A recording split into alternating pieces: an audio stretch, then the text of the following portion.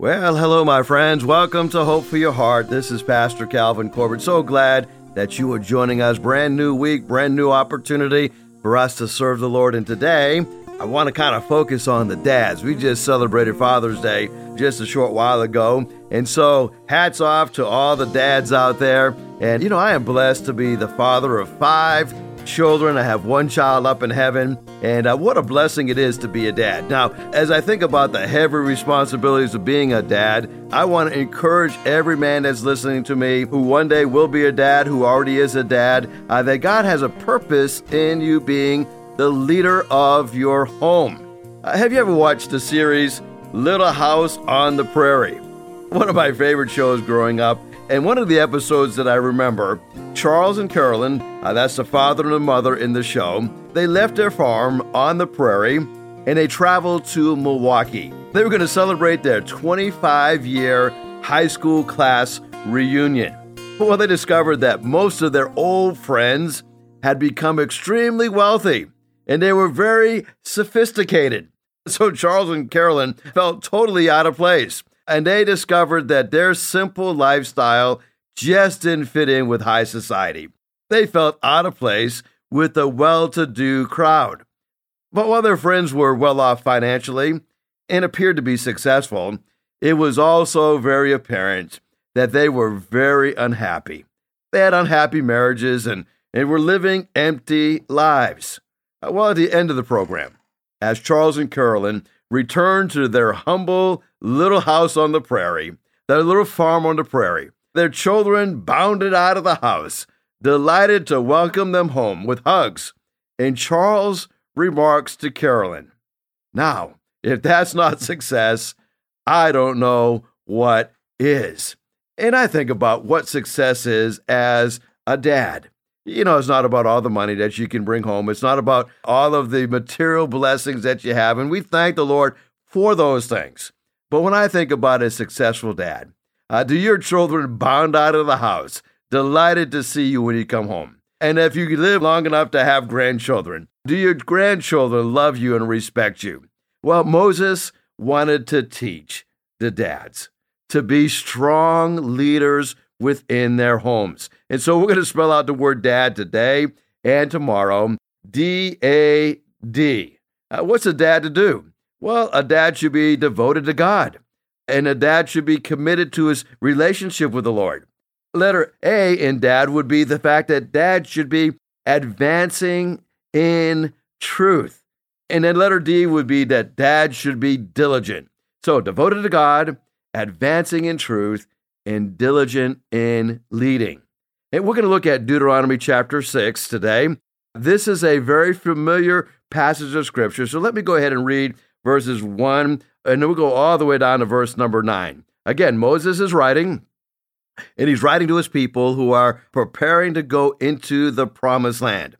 And he wants to give them some reminders. And so these are the commands, the decrees, the laws the Lord your God has directed me to teach you, to observe in the land as you are crossing the Jordan to possess, so that you, your children, and your children after them may fear the Lord your God as long as you live, by keeping all his decrees, all of his commands that I give you, and so that you may enjoy long life. And then verse number 3, this is called the Shemiah. Verse number 3, "Hear, O Israel, and be careful to obey, so that it may go well with you, and that you may increase greatly in a land flowing with milk and honey, just as the Lord, the God of your ancestors, promised you." And then verse number 4, here it is again. "Hear, O Israel, the Lord our God, the Lord is one. Love the Lord your God with all your heart, with all your soul, with all your strength. These commandments that I give you today, they're to be on your hearts. Impress them on your children. Talk about them when you sit at home and when you walk along the road, and when you lie down and when you get up. Tie them as symbols on your hands and bind them on your foreheads. Write them on the door frames of your houses and on your gates." What a powerful passage of Scripture this is. A constant reminder to us that as leaders of our home, dads, we are to impress upon our children the commands and the decrees of the Lord. And so let's look at the first point today. We are to be devoted in loving God. You know, if you're devoted in loving God, you will be one who will be protecting your children from the evils of society. Moses made it very clear that as a dad, you are to direct your children. You're to teach them. Now, you can't teach your children the things of God if you don't have a devoted relationship to God yourself. I want to challenge every man, and I'm so glad that the church that I pastor has a good percentage of men within our congregation. You know, the average church in America is comprised mostly of women, and nothing wrong with that per se, but where are the men? The men are the leaders within the church. The men are the ones that should be the solid foundation for the church. And so I want to challenge you as a man to be the leader of your home. Listen, you have a great influence over your family. I have spoken to literally hundreds and hundreds of inmates. I am serving as a chaplain at St. Bride's Correctional Center, and I've been serving as a chaplain at a correctional center for well over 20 years, and have literally talked to hundreds and hundreds of inmates. One of the questions I will ask them, how is your relationship with your dad? If your dad is still alive, do you have a good relationship with him? Did you know that 9 out of 10 inmates that I talk to, 90% of them, have a very poor relationship with their dad? Now, that doesn't mean that dad is not influencing them. Even if you are an absentee father, you have a tremendous influence over your kids. That's why these guys, in many cases, are incarcerated, because they're following the footsteps of their dad. Their dad was probably incarcerated. Their dad didn't take responsibility at home the way he should. And maybe his dad never taught him to take that leadership. And so it becomes a generational issue because they have never taken the spiritual leadership that they needed within their homes. And so they did influence their children, and they influenced them negatively. So dads, there is hope for you. You can be the trend setter. You can change the direction of your home. You can be the leader that you need. And maybe you're listening to me today and say, well, I never had anybody teach me how to be a leader. Listen, get into a good Bible-believing church. Find some men in that church, the elders and the deacons and the leaders of that church, and spend some time with them. We are doing a program called Malachi Dads at the prison. And it's a program that is designed to turn the hearts of the fathers back to the sons, and the hearts of the sons back to the fathers. And it's an unbelievable opportunity. Now, if you're interested in possibly helping with this, I want to give you my phone number. You can give me a call.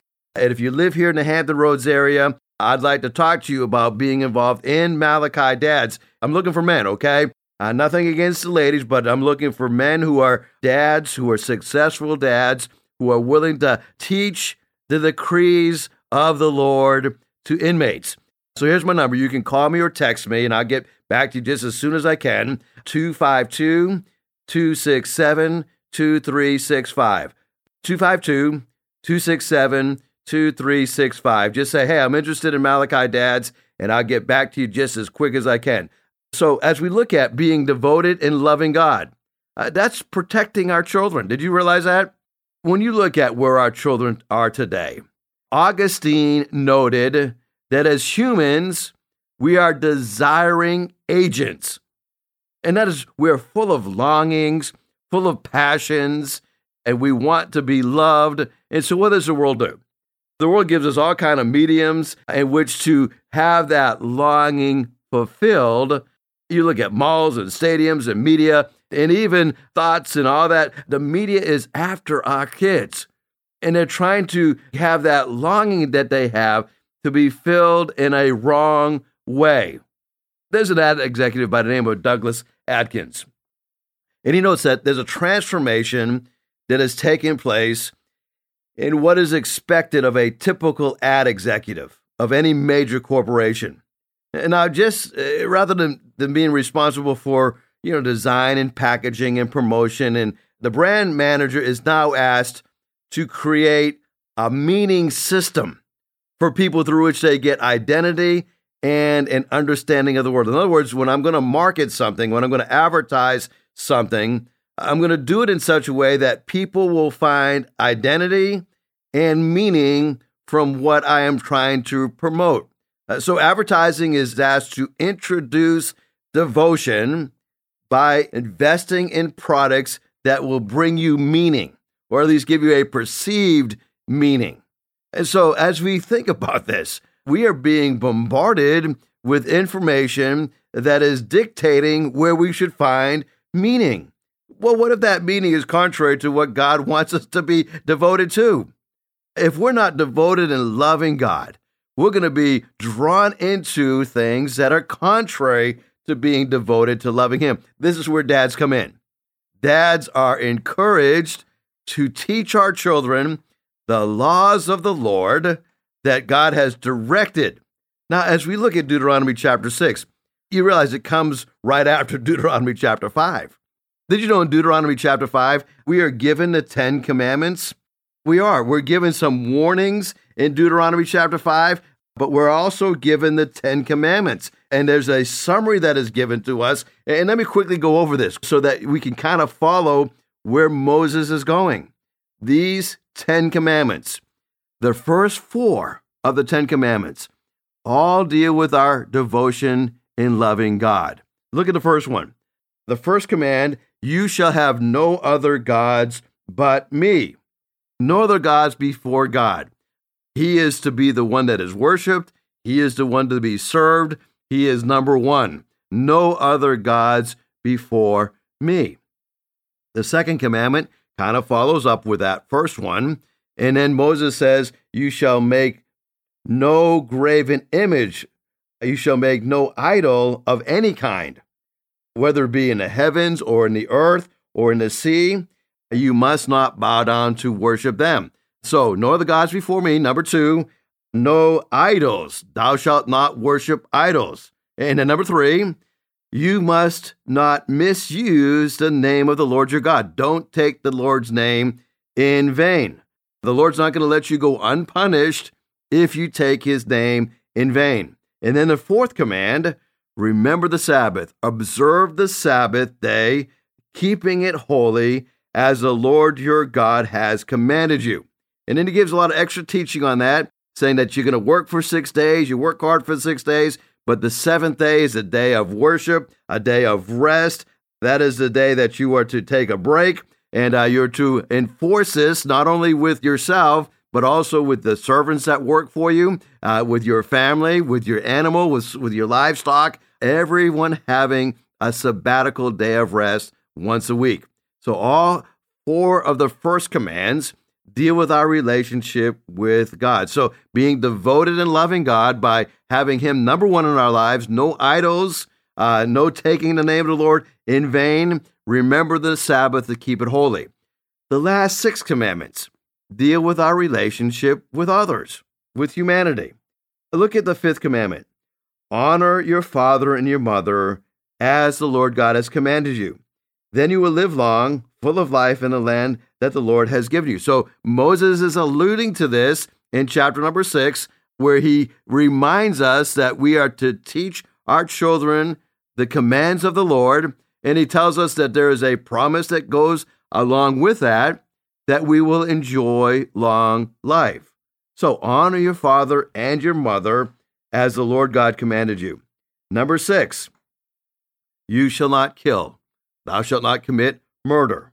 And number 7, thou shalt not commit adultery. Number 8, thou shalt not steal. Number 9, thou shalt not bear false witness. Thou shalt not lie. Number 10, you must not covet. Now notice that command, thou shalt not covet. Not it refers to your neighbor's wife. Not only your neighbor's wife, that's kind of already covered in not committing adultery, but Moses knows, and anybody who has a good mind realizes that adultery always begins by coveting something. You covet your neighbor's wife. He says you must not do that, but it goes beyond that point.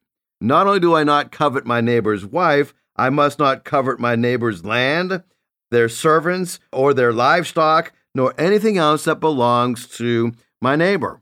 In other words, I don't wish I had what my neighbor has. I don't covet what they have. I celebrate the fact that God has blessed them and God has blessed me as well. So I don't covet what others have. Now, if the first 4 commands are followed, the last 6 commands are much easier to observe. The last 6 commands will feel oppressive and heavy to carry if you're not following the first 4 commands. So there's a reason that this order of the commands are given in the way that they are. God knew that if our relationship with Him is right, and no other gods before Him, no idols, no taking His name in vain, remembering the Sabbath and keeping it holy, if those 4 commands are in good standing in our lives, the last 6 come much easier. And we will live a long and a prosperous life that the Lord has given us. So the first step of being a great dad is I've got to be devoted to God. Now, as we look at being devoted to God, we are given this responsibility really to protect our children. One of the reasons you should be so devoted to God, men, is because it sets you up to be a great protector of your children. Let me give you a couple of things that God expects us to protect our children from. Number one, I would say, would be discouragement. Colossians chapter 3, verse 21 says, "Now, fathers, do not provoke your children, lest they become discouraged." Now, Paul gives this command twice, right?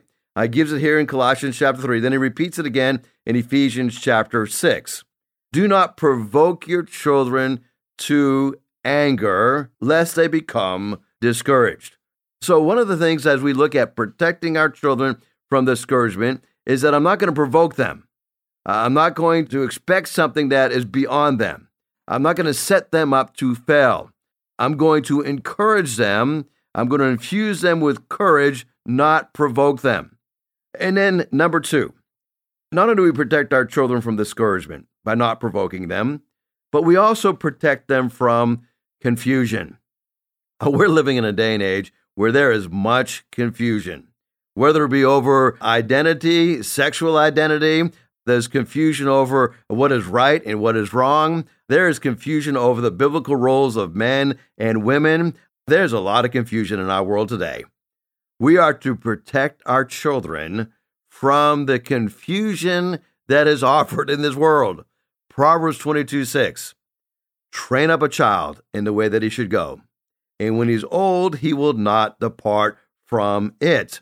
Now, the transliteration of this verse means that we are to train up the children in the bent that they have. In other words, God has designed our children with a particular bent, particular personality that is going to kind of guide them. But here we're given the instruction to train them up in the way they should go. In other words, clearly define right from wrong, training them up in the way that they should go. And when we do that when they're young, when they're older, they'll not depart from it. In other words, they have a good foundation of what is right and wrong. They have a good understanding of what God expects from them. We will protect them from confusion. So don't let your children say, or don't have the mindset that I'm going to just let them do what they want to do. You see, most parents that are having trouble with their children as they get older did the opposite of what they should have done in parenting. And it's a tight fist approach. So when your children are young, you are very protective of them. And as they're young, you protect where they go. You protect who they hang out with. You protect who can be around them. You restrict them. You're very restrictive of them as they're young because they're vulnerable.